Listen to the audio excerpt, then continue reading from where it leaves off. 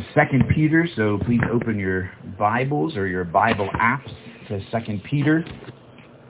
And we're going to continue to study that book. We've gone through 1 Peter, a book that was about coming persecution. 2 Peter has a focus that is on coming false teachers, coming false teaching. And we'll be in that for a while, but this is still preparatory to some of the direct addresses of false teaching, false teachers, what to look out for, what to avoid. And it's telling people how, Christians, believers, how to be sanctified in a way that allows them to have discernment against the lies of the enemy. Discernment against the lies of the enemy. So we will be focused on verses 5 through 11. I'm going to begin at the beginning because we're still so early in this book. We talked last week about the fact that Simon Peter is the one who wrote 2 Peter, and it's a mark of the foolishness of our age that the majority of scholars believe that 2 Peter was written by someone else. Those people biblically are called fools. And so we're going to look again at starting from the beginning here. Simon Peter, a servant and apostle of Jesus Christ, to those who have obtained a faith of equal standing with ours by the righteousness of our God and Savior Jesus Christ. May grace and peace be multiplied to you in the knowledge of God and of Jesus our Lord. His divine power has granted to us all things that pertain to life and godliness through the knowledge of him who called us to his own glory and excellence, by which he has granted to us his precious and very great promises, so that through them you may become partakers of the divine nature, having escaped from the corruption that is in the world because of sinful desire. For this very reason, make every effort to supplement your faith with virtue, and virtue with knowledge, and knowledge with self-control, and self-control with steadfastness, and steadfastness with godliness, and godliness with brotherly affection, and brotherly affection with love. For if these qualities are yours and are increasing, they keep you from being ineffective or unfruitful in the knowledge of our Lord Jesus Christ. For whoever lacks these qualities is so nearsighted that he is blind, having forgotten that he was cleansed from his former sins. Therefore, brothers, be all the more diligent to confirm your calling and election. For if you practice these qualities, you will never fail. For in this way, there will be richly provided for you an entrance into the eternal kingdom of our Lord and Savior Jesus Christ. May God add his blessing to this reading from his holy and inspired word. This passage is about sanctification. It's about preparation of ourselves, of our minds, the transformation of our minds through the word that is described to prevent us from conforming to the pattern of this world. It's about living a fruitful Christian life. It's about the gospel affecting you and impacting you.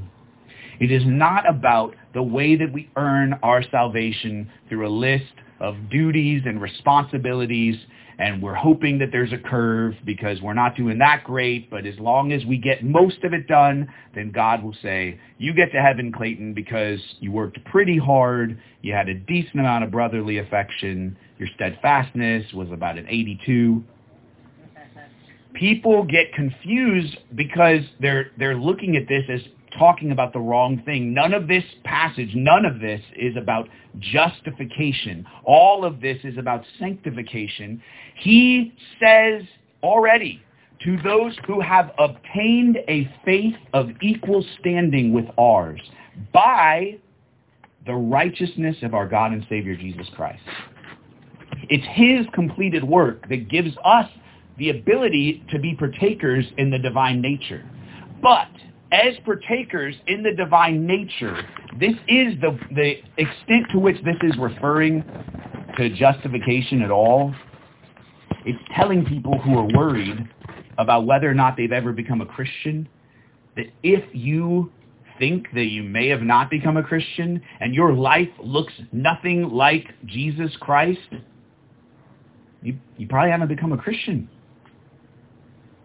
These abilities to do these things come through the power of the Spirit.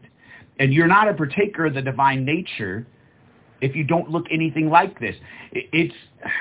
Satan's a judo expert. So people veer from being very far off on one area of sin, and then they're kind of getting that corrected, and they run way the other way.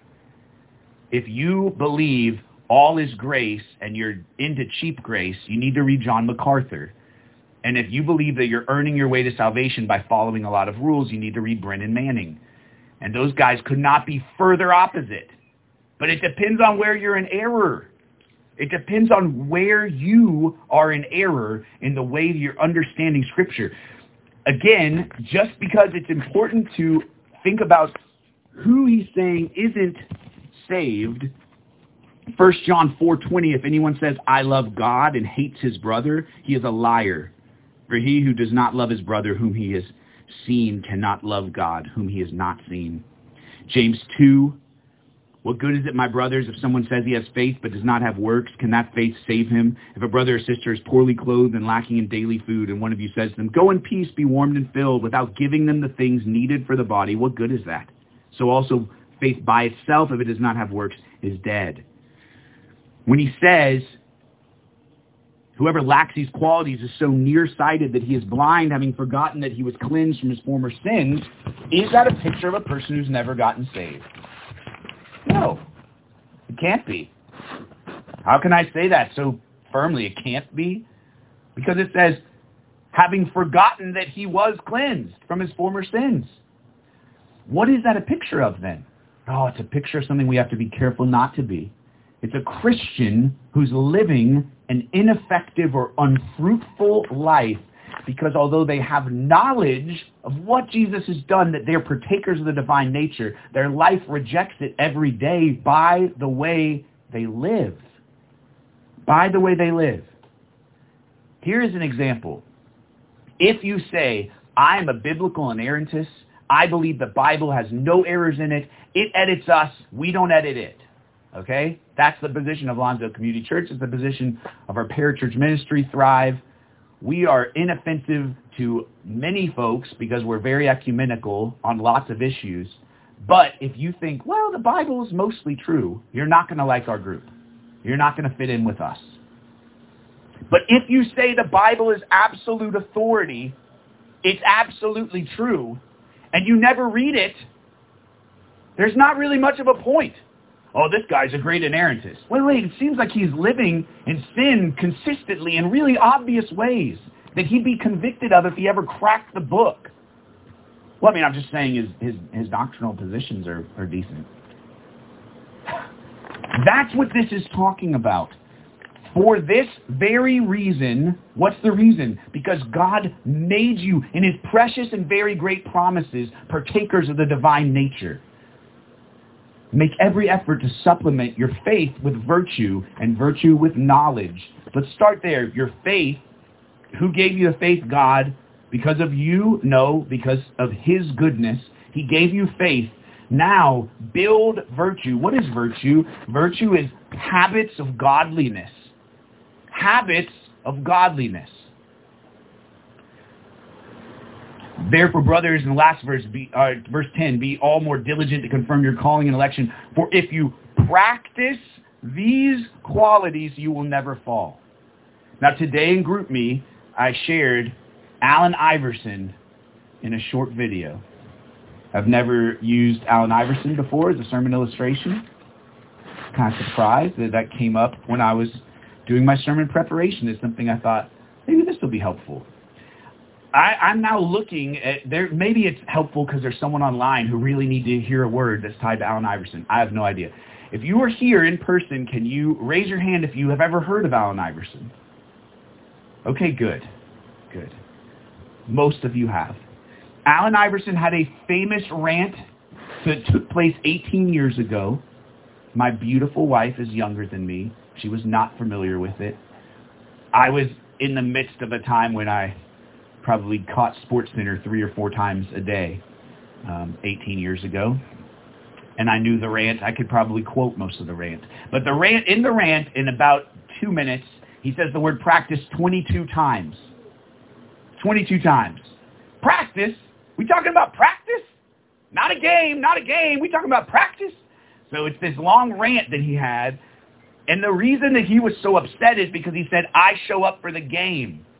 I do what I need to do at the game. But his coach, an NBA Hall of Fame coach, said Allen Iverson is an incredible basketball player, an amazing basketball player, a player that I want to build my entire team around, our entire roster around. I'm going to pay him the most money. He's a guy I think we can win at the highest level with, but he needs to get better at practice. Well, the writers, there was kind of a divide. The writers, many of the writers said, no one goes harder than Allen Iverson. No one loves the game more than Allen Iverson. He's right. The coach needs to shut up. Why is he focused on practice? Well, why is an NBA Hall of Fame coach focus on practice? Because practice is about putting in the habits that make you succeed in the game.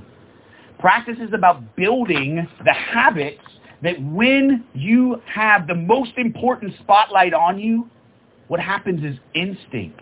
What happens is trained. What happens is that you're walking out what you've practiced without even having to think about it. When you see someone who is excellent at anything, there's been a ton of practice that has gone into that. And our culture celebrates sports celebrities. It celebrates people who have practiced music. It celebrates people who have practiced delivering rhymed verse. It's called hip-hop. Most of us don't celebrate the poetry slams as much. Our culture celebrates people who practice things, but our culture hates people who have practiced obeying God, because that's the narrow way, and it's an affront to everyone who's still in charge of their own lives. Oh, that guy seems like he thinks he's better than me. Well, no, anyone who explains theology well at all, at a really basic level, at a 20-second conversation, is going to say, I'm not better than you, but Jesus is perfect, and you're going to hell. Oh, I don't know. Yeah, no, that's the truth. That's the truth that we're called to proclaim to others. And we do it out of love. We're going to get there in this list.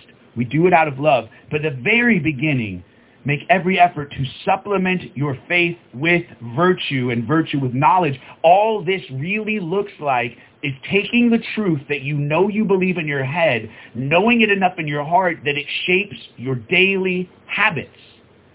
It's what you do with your time. It's how you live your life. Good oral hygiene is something that is either habitual or not. I don't know if you're like me and your chart for flossing would have a huge overlap to the 2 weeks immediately following a visit to the dentist. You can't really make up for it when, Clayton, you got, what? Okay, it seems like you're brushing. You brush consistently. Yes, yes. But this in the part here, the toothbrush doesn't reach. You haven't been flossing, have you? No, I have not. Have not. Our habits are who we are over time and what we give ourselves to. Thomas Chalmers is a famous, brilliant theologian, pastor, lived in Scotland. Chalmers wrote about the power of habits and argued that the love of God is the only way that we can replace our affections, our worldly habits, with habits that honor God. His most famous message is a message called The Expulsive Power of a New Affection. John Piper describes it in a way that's maybe a bit more accessible to those of us who have had high school level science. Piper says, if you had a lab with unlimited resources, what would be the best way to get air out of a beaker? The beaker is sitting on the table. What's the best way in this lab to get the air out of it? There's lots of ways when you're kind of riddling people thinking about it. A vacuum, temperature. You know the best way to do it? Fill that beaker with water. A beaker full of water is not full of air. And that summarizes what Chalmers was teaching. Chalmers says that our desire that's innate in who we are is to love something. Chalmers says, my purpose is to show that from the constitution of our nature, the former method of saying that sin is bad is altogether incompetent and ineffectual, and that the latter method, that Jesus is good, will alone suffice for the rescue and recovery of the heart from the wrong affection that domineers over it.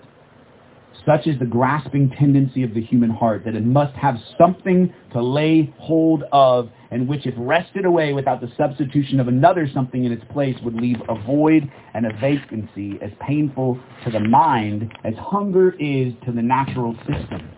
Now, this passage, what are you hungry for?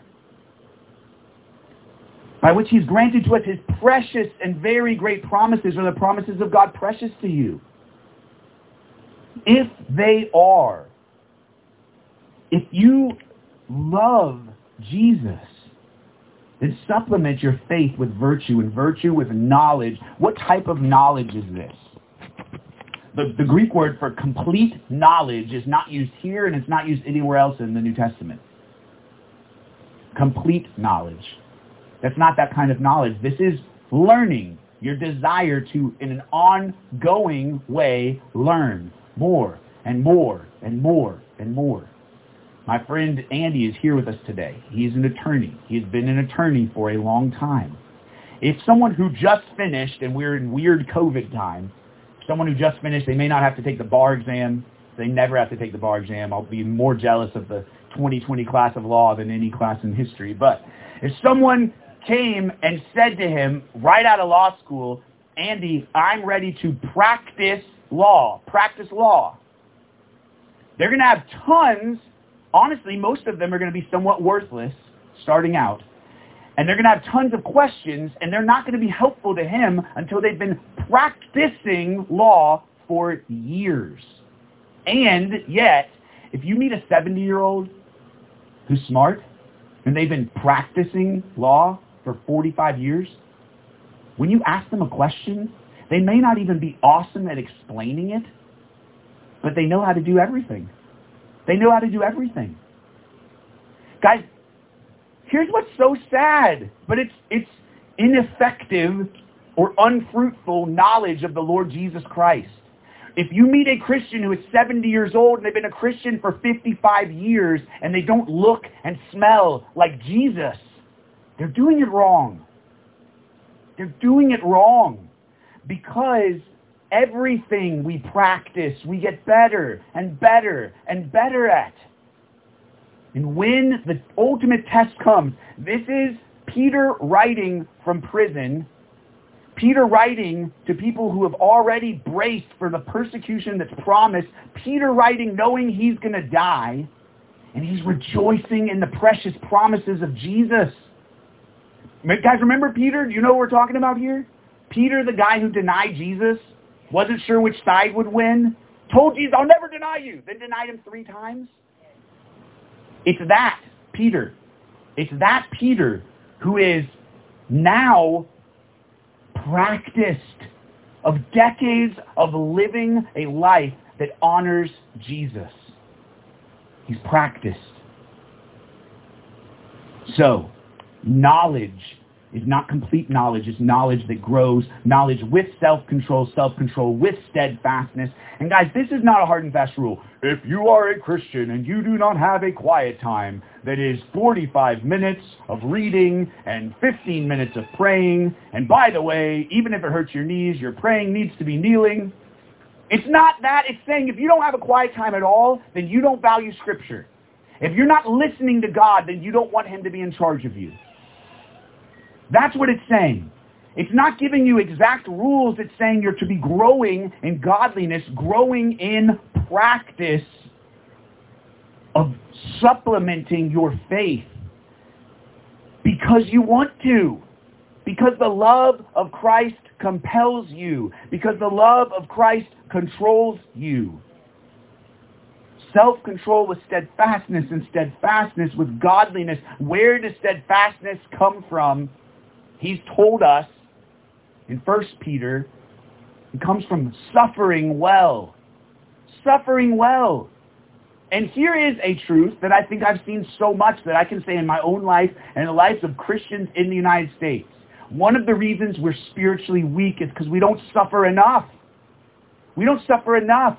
When you talk to someone who is wise and godly and has had a life of growth in Christ, and you ask them about the times of their life that they grew the most, looking back on it on a 50 or 60 or 70-year time horizon, they will say the periods of suffering drew me closer to Christ.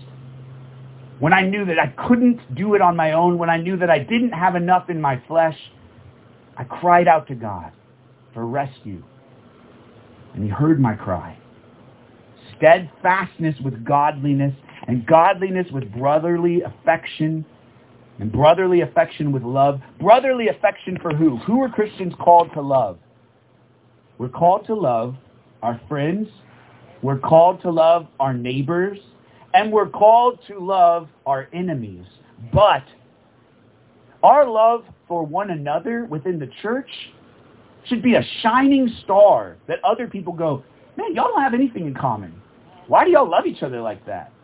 Why are you willing to give your time? Why are you willing to sacrifice? What in the world is going on over there? Lonsdale Community Church is weird. I do not get it. What is happening? Why do you love each other? Why are you helping each other? Oh, so-and-so's got to move. Well, I guess you're going to help them because they helped you move, right? No. We love each other. And here's the other part of this. This is something that's been corrupted through, I don't know, I can give lots of examples I can think of, but I would say a fraternity system hazing. Shared suffering is something Jesus promised for all Christians. All Christians, all believers. Remember 1 Peter, don't be surprised when suffering comes. Don't be surprised when persecution comes. If, by the way, another winnowing, if you're wondering, is this person a Christian over here? I don't know, they've never encountered persecution in their entire life. They've never made disciples. They've never shared truth. That doesn't look like what Jesus promised for all believers. What Jesus promised for everyone who follows him, for everyone who walks in obedience. But as we are walking in obedience and suffering together, we will have a love for one another that grows and grows and grows. You have stood next to me in the battle. The armor of God, I'm not going to go down. I want to. ADD is pulling me that way. I'm not going to talk about shield walls and historical battles. But I'll say this.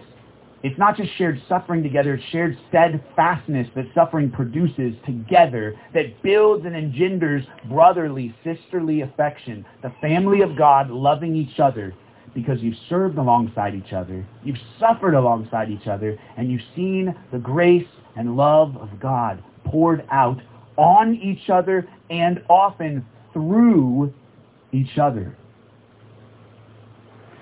Brotherly affection with love. If these qualities are yours and increasing, they keep you from being ineffective or unfruitful in the knowledge of our Lord Jesus Christ. Whoever lacks these qualities is so nearsighted that he is blind, having forgotten that he was cleansed from his former sins. Therefore, brothers, be all the more diligent to confirm your calling and election.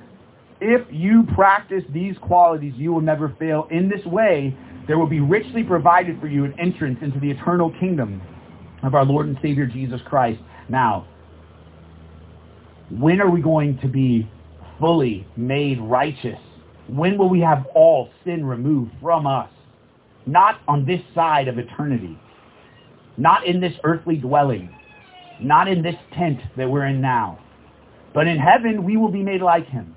We will have no more sin. But guys, do you understand that part of the mystery, the great promises, the beauty of what is promised now, here on earth, is why we're called Christians, little Christs, Christ imitators, Christ followers. It's that when we're diligent, when we're pursuing it with everything we have, when we practice, we look more and more like Jesus. It gets better and better. Our habits, our inclinations are not the flesh, not to follow the flesh, not to be selfish. Oh, I can't wait. I know it won't be complete until it's heaven. But when I'm 80 years old, if my inclination is to selflessness instead of my inclination, my bent being selfishness, oh, praise God. And if you spend time with people who have practiced these qualities for decades, you see a mastery that is incredibly encouraging, incredibly beautiful. And overall, that is not for their glory in the slightest, because they know that there is nothing good in them, and that everything good that's coming in their life is through the power of Jesus Christ. That is this blessing that we're called into now, an entrance into the eternal kingdom of the one who has saved us, rescued us, redeemed us, and whose lordship, whose leadership, as our boss, we welcome, because the one who loves us the very best is the one who shaped us, made us, knows us most, and his plan for our life is good, pleasing, and perfect. Let's pray. Lord, we desire to follow you. We desire to bring you glory and honor. We desire to put into practice the various ways in which we can be shaped by your word, in which we can be filled with the power of the Holy Spirit, and we can live and walk out our faith. We want people to see you when they look at us. Thank you that because of your strength, that's possible. And give us joy this week. Help us to think about practice. Help us to think about what we give our time to. And help us joyfully to walk in obedience to you. And we'll be careful to give you all the praise. In Jesus' name, amen.